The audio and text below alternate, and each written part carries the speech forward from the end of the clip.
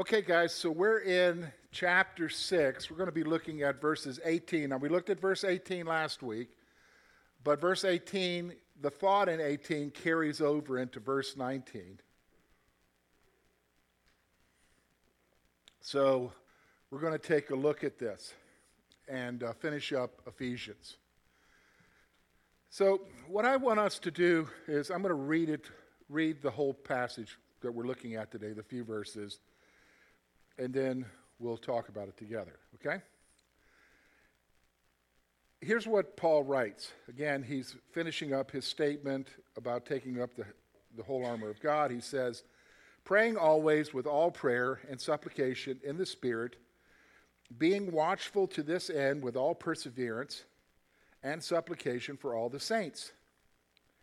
And for me, that utterance may be given to me, that I may open my mouth boldly to make known the mystery of the gospel, for which I am an ambassador in chains, that in it I may speak boldly as I ought to speak. But that you also may know my affairs and how I am doing, Tychicus, a beloved brother and faithful minister in the Lord, will make all things known to you, whom I have sent to you for this very purpose, that you may know our affairs, and that he may comfort your hearts. Peace to the brethren, and love with faith from God the Father and the Lord Jesus Christ. Grace be with you all, be with all those who love our Lord Jesus Christ in sincerity.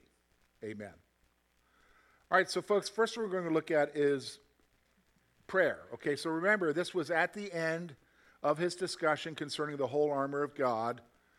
And, he's talked about taking up the sword, which is the word of God, but also praying. So we're going to reiterate those points here again and just kind of stress some things here. So first of all, Paul points out that believers should be watchful and pray with every type of prayer.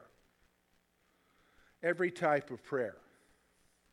You're to pray any kind of prayer. Contemplative prayer, formal prayer, prayers that you write out. So whatever. All he's saying is pray.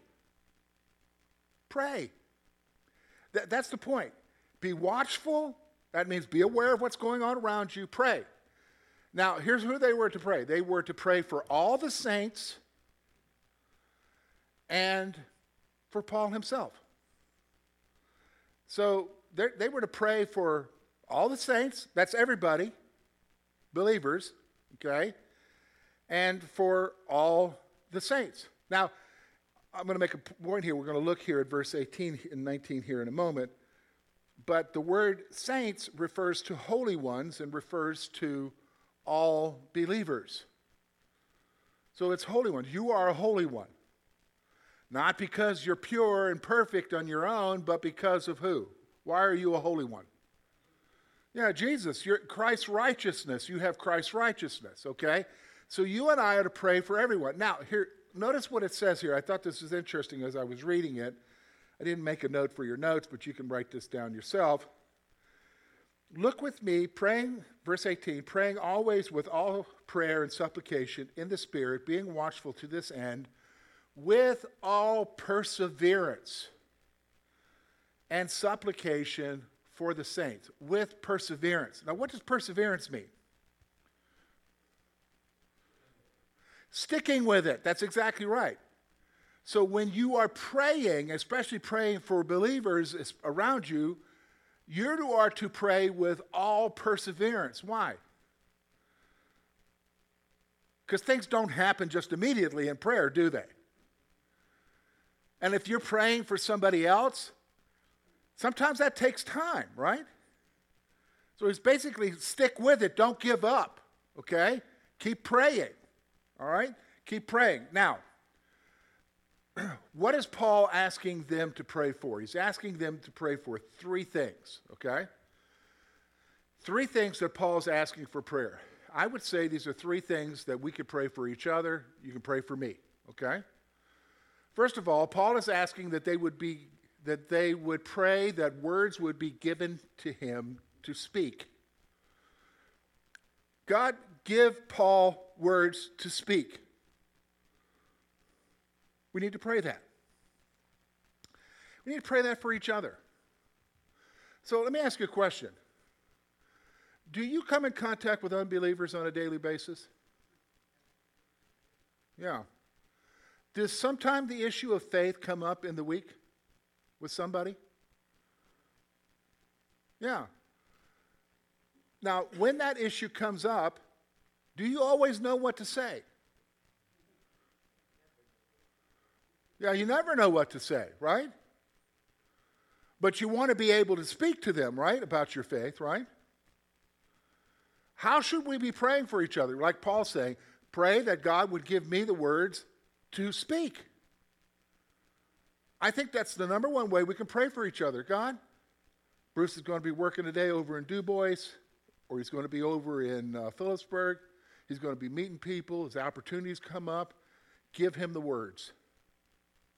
Give him the words to speak at the right moment, at the right time, the right thing to say, or not say. Isn't that sometimes true? You know what I'm saying? So you ask for utterance. So he wanted them to pray that he would speak boldly concerning the mystery of the gospel. He wanted them to speak, hey, pray that I would speak boldly.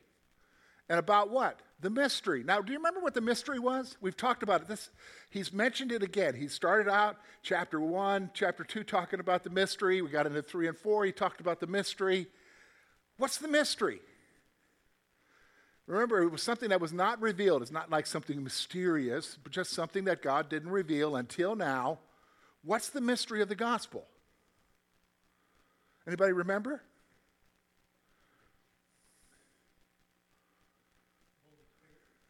Okay, the Holy Spirit, that's part of it, but actually think beyond it. Think before that. Who is salvation available to now? Yeah, Gentiles. And that's the mystery that God would what? Take now Gentiles and Jews and make them one. Do you know what I'm saying? His children. That's the mystery. So basically you are proclaiming, he's asking for boldness to speak the gospel, which is the message of salvation. Okay? The message of God's acceptance of them and love. Okay? So that's what he's asking them to pray, that they would speak boldly concerning the mystery of the gospel. Here's the third thing, okay? Are you ready for this one? You might actually be shocked that he's going to ask this. All right, first of all, he points out that he was in prison for sharing the gospel as Christ's ambassador. So he says that in the passage. I'm in prison. I'm an ambassador in chains. Who's ambassador? Christ. Why? Because he preached the gospel. Now here's the third thing. Are you ready for this?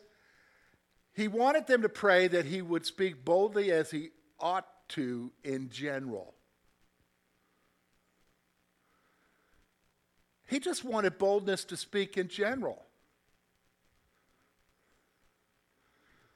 Why? Because you're thinking, it's the Apostle Paul. Can't think of a bolder guy, right? But he wasn't bold.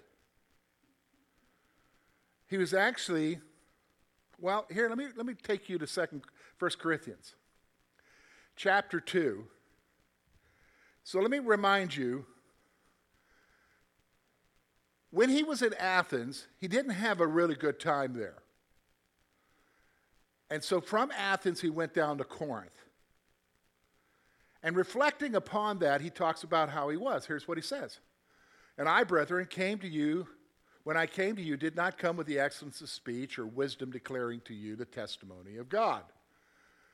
For I determined not to know anything among you except Jesus Christ and him crucified.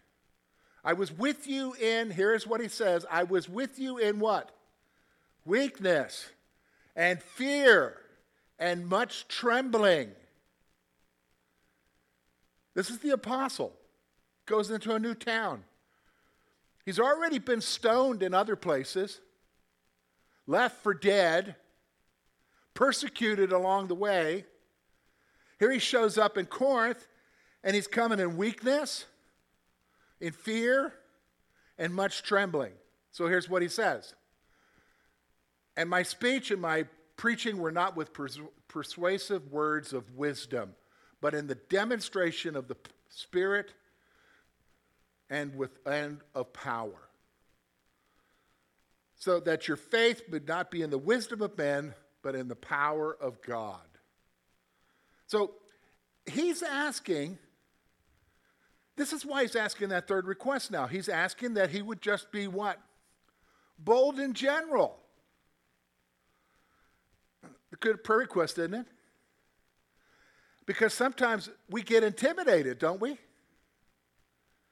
Do you know what I'm saying? It doesn't even have to be a spiritual conversation.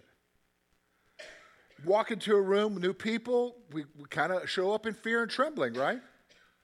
So he's asking for those three things. He's asking for words to be uttered and for boldness to preach the gospel, and he's asking for boldness in general. So those are three things that he's asking for. And again, I would say there are probably three things we should be praying for each other, right? Now, typically, are you like me? What do you mean, George? What do you mean like you? Well, I know I need to pray for other people. So I got my list, and I got Sam and Sue on my list for this week. And yeah, I may pray about certain things I know that, maybe they're sick or something. I'm praying for sickness. But beyond that, I'm like, man, what do I pray for Sam and Sue this week? So here it comes. God bless them. Do we do a lot of God bless you prayers for people? Yeah. Here, Paul's getting into specifics, right? God, when they speak, give them boldness. Give them the words to speak. Help them be bold just in general. He's getting specific about what to pray for. Actually, all of his letters give specific things that we should be praying for. Just look at some of the prayers that he does for the believers in general. Every letter starts off with a prayer, and he gives you things that you could be praying for each other. And I can guarantee you, when you tell people, well, I'm praying this for you, they're not going to be like, why are you praying that for me? They recognize that those are good things for their spiritual lives, right? Okay? They recognize that those are good things for their spiritual lives. So then that brings us down to, he gives them, in his concluding thoughts, he wants to give them a report concerning himself. So in verse 21, he's going to talk about sending a messenger. So Paul was sending Tychicus to them so that they would know about him and his situation. Now, Tychicus is obviously a Greek. He was a Gentile who came to the Lord. He's possibly a native of Ephesus. Anyhow, you'll notice I gave you a historical note there. He appears in 4 of Paul's letters. His name appears in 4 of Paul's letters. So he's definitely one of Paul's companions.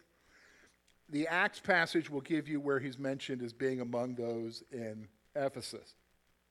So here's somebody that they know. Paul's sending somebody that they know to give a report. Now, what's the report? What's the purpose? Paul sent Tychicus to them to answer their questions concerning his condition. He didn't want to write down I don't think they're any different than we are today.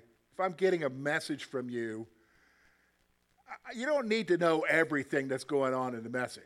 Do you know what I'm saying? You've got somebody else who's going to come and fill you in. So he's sending somebody to give them the nitty-gritty details of what's happening with Paul. And here's what else Tychicus is to do. Paul also sent Tychicus to them in order to bring comfort in the midst of their concerns. So they're really concerned about Paul.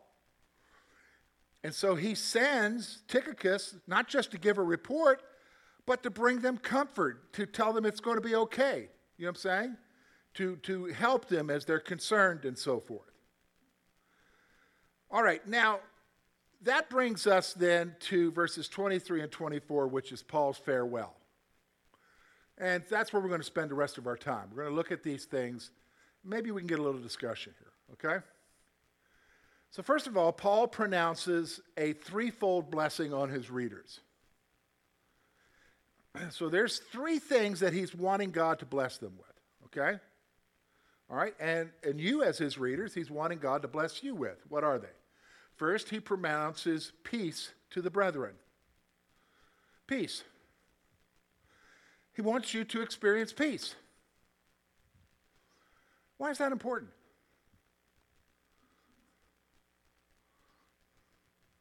Don't we live in a peaceful time? Does everybody have a chaos-free life? No crises happening? Life is perfect and wonderful? Can you see why he's wanting peace to be in their lives? Yeah. Now, do you think God will answer that? Yeah, sure. In fact, you go over to his letter in Philippians chapter 4, verse 6 and 7. Be anxious for nothing. Don't worry about anything. But in all things, through prayer and supplication, with thanksgiving, let your requests be made known unto God. And what? The peace of God, which surpasses all understanding, will what? Guard your hearts and minds in Christ Jesus. This is just a continuation of where he is. He wants you and I to have peace. Because we sure do need it, right? Because we are anxious. We are fearful. We carry it with us all the time. So he wants God to bless them with peace. He wants peace to the brethren. He then pronounces love with faith for his readers. He wants them to experience love with faith. Okay? He wants them to experience love with faith. He wants you to have both the love and the faith. Now, both of these, he points out that the peace and love with faith come from God the Father and Jesus Christ. They come from the Father. All right, so let's stop for a moment. So I know that out there is some teaching that says, you know, if you just have enough faith, then things will happen. Okay? If you just have enough faith, then things will happen. That's wrong. Because first of all, it's not an issue of the faith you have. It's the issue of who gives you the faith. Who gives you the faith? Yeah, God does. Christ. Okay? And remember, Jesus said if you have faith as a mustard seed, you'll be able to say to that mountain or that tree, uproot yourself and be cast into the sea. So your faith can be that small and still do great things, right? Other passages of Scripture talk about the reality that your faith comes from who? God. So when you hear somebody say, well, you obviously don't have enough faith or you need to pray that you have more faith, that's just bogus talking. That's not founded in Scripture. The faith you have comes from who, folks? Yeah. So here's what he's saying. So he's praying that we have peace, which we know comes from who, right? God. Love. How can we love? Comes from God. How does it come from God? Fills us with his Spirit. We're overflowing with his love when we have his what? Spirit, right? And then the reality is faith. Now, here's the thing. When you realize that faith comes from God, that will change the way that you pray and the way that you respond in your life every day. What do you mean? Maybe you're in a dilemma. Maybe you need God to answer something. Maybe you need him to pay for a bill or take care of a health issue. And you're praying about it and nothing's happening there. The enemy comes along and says, well, you must not have enough faith. If somebody else was praying for that, they would have been answered. But you know you're not getting it because you don't have enough faith. You're like, does that really happen? You better believe it happens, right? But faith comes from who? God. See, this is the point I want you to see. If you realize that, then that frees you up going and talking to him. Do you know what I'm saying? Because he's the one who loves you. Now, maybe he doesn't answer immediately. Well, then you got to ask why. What is it that why haven't you given me the answer yet, Lord? Or ever? I'm trusting in you. Do you know what I'm saying? I'm trusting in you. So he points out that peace and love with faith comes from God the Father and Jesus Christ. Now, anybody got a question about that? Okay, go ahead, Lori.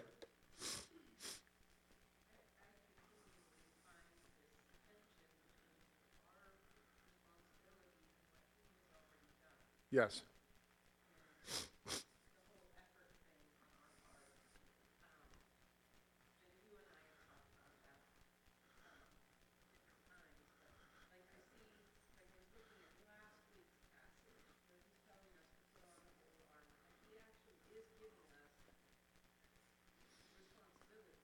Yes, we got to embrace these truths. Yes.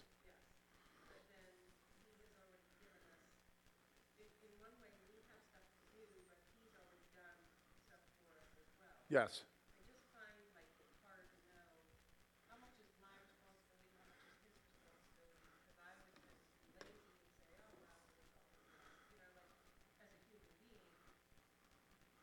Okay. Okay. I would say both. And what do you mean by that? Well, I once had a professor that talked about two wings of a bird. Okay, so we're at the time of season. If they haven't already gone, birds are flying where right now? South. Or hunkering up in some, all those robins are hunkering up in one little group in the middle of some woods here in Pennsylvania, right? Okay? But how do those birds fly? They need to have what? Two wings, right? You ever seen a one-winged bird fly around town? Now, the professor was saying, one wing is your effort, the other is God. Both work together. How? We don't know.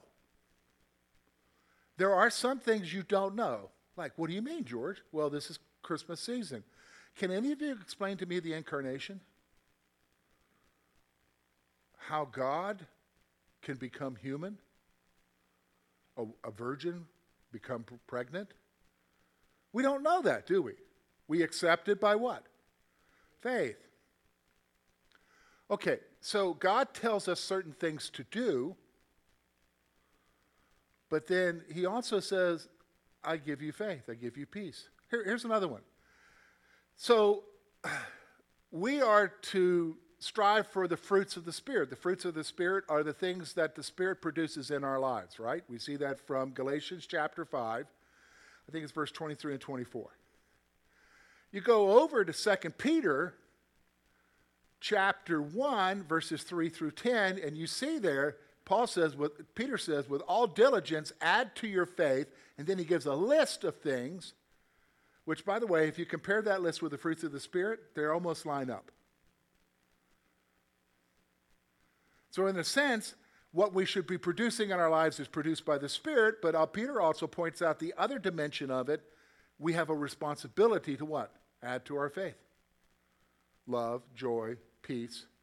Do you understand? So I guess what I'm saying, Laura, and maybe we've had this discussion many times, we are to do what we're supposed to do, but we also allow God to do what he's going to do. So we have a responsibility. Let's do our responsibility. God says, I will also do this. God says, have faith, right? Have faith. But he also says, faith comes from who? From him. So do you understand? Like from the very time, before you became saved, even the faith that you became saved with comes from God. Yes. And he accomplished that through his word. No one becomes saved by unbelief unless they hear the word of God. Wow, you're quoting Bible now, Bruce. Yeah. Faith cometh by hearing. Yes. Yeah. That's our responsibility to grow our faith. In other words, if I became a Christian today, let's say, and I did nothing else from that point on, I just went back into my own life. There's a question that I asked different from it. But with my faith growth, I never spent any time in the Word of God. Yes. I never prayed with faith.